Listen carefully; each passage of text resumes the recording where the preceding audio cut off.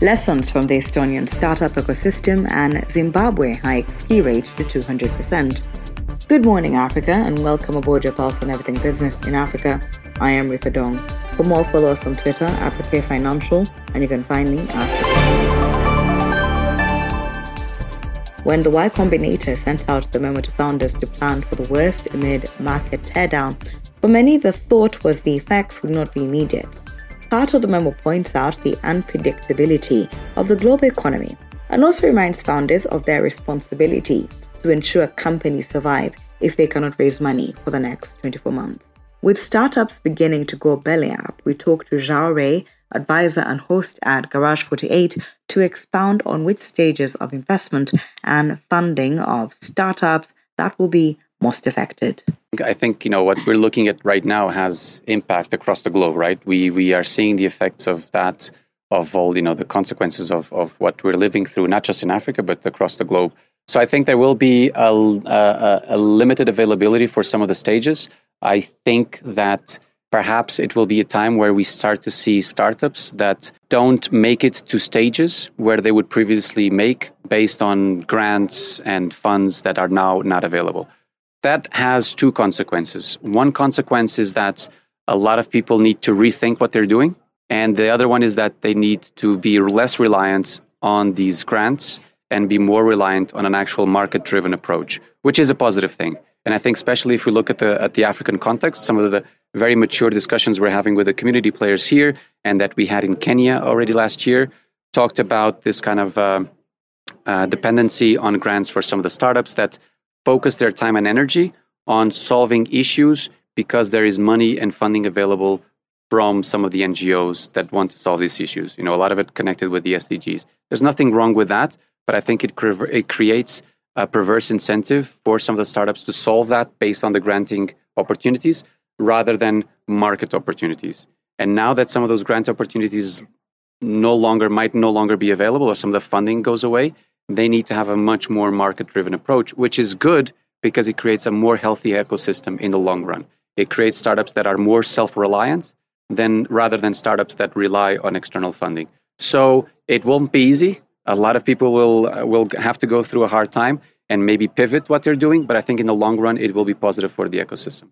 Not just here, but I think across the world. And what are some of the lessons startups can learn from Estonia, that is one of the most mature startup ecosystems? The case, I think in Estonia, what started to happen is that after the first success cases with Skype, a lot of the investors that were early on in Skype started to put some of their gains back into the ecosystem. So started to fund the new wave of startups. A lot of the know-how that was in those first early big companies, then some of those employees left and started their own companies. So it was an ecosystem that kind of fed itself on the success of the ecosystem. So that's one. You need to have local action. I don't think there's many secrets to the Estonian success other than of course a good educational system that fosters tech talent and fosters IT skills. I think that's a base layer. But then the mindset. But I would say the mindset is already here. The mindset is not something that it needs to be worked on a lot. Perhaps on the tech skills and educational skills, I think that's something that can be worked on. A quick review of the other stories making it into the podcast. The Central Bank of Zimbabwe raised its key policy rate to a record high of 200% from 80%, saying the increase in inflation was undermining consumer demand and confidence, and that, if not controlled, it would reverse the significant economic gains achieved over the past 2 years. The inflation rate in Zimbabwe surged to 191.6% in June from 131.7% in May. The decision will take effect from July 1st. The World Bank Group has approved $2.3 billion program to help countries in Eastern and Southern Africa increase the resilience of the region's food systems and ability to tackle growing food insecurity. Food system shocks brought on by the extreme weather, pest and disease outbreaks, political and market instability, and conflict are becoming more frequent and severe, putting more people at risk of food insecurity. The war in Ukraine is further exacerbating these effects by disrupting the global food, fuel, and fertilizer markets. As a result, an estimated 66.4 million people in the region are projected to experience food stress or a food crisis, emergency, or famine by July 2022.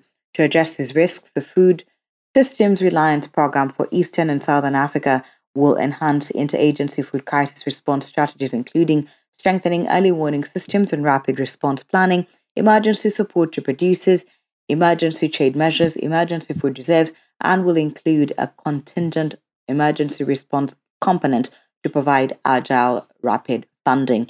Ethiopia, where up to 22.7 million people are food insecure due to the most severe drought in the country has ever faced, and Madagascar, where 7.8 million people are facing acute food insecurity because of historic droughts in the south of the country, will be targeted in the first phase of the project. The first phase will also support the Intergovernmental Authority on Development, IGAD, which will strengthen information and data sharing, and the Center for Coordination of Agricultural Research and Development for Southern Africa, which will leverage its existing networks and outreach tools for regional coordination mechanisms.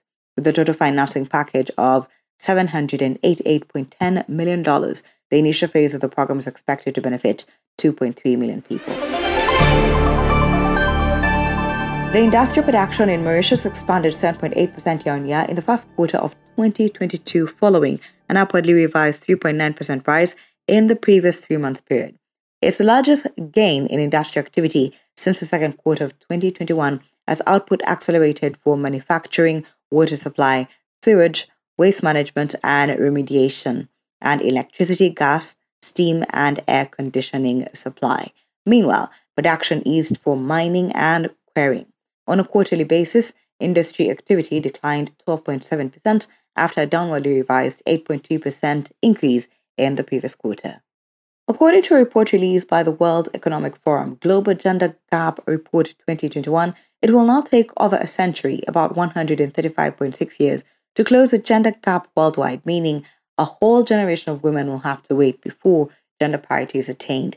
Globally, women will still have only 3/4 of the legal rights according to men, an aggregate score of 76.5%, illustrating incomplete legal parity. A World Bank report released earlier this year indicates that billions of working-age women globally still face unequal job opportunities compared to their male counterparts. Women, Business and the Law 2022 report released in March noted that at least 2.4 billion women are economically marginalized, with 178 countries maintaining legal barriers and still prevent women's full economic participation. The World Economic Forum Global Gender Report 2021 ranks Namibia as a leading African country and 6th globally. Thank you for always waking up with us. Good Morning Africa is a product of K Financial. If you have any suggestions or you just want to check out more stories, visit our website. That is thekfinancial.com, and don't forget to subscribe. You can also find us on all social media platforms at K Financial, and you can find me at the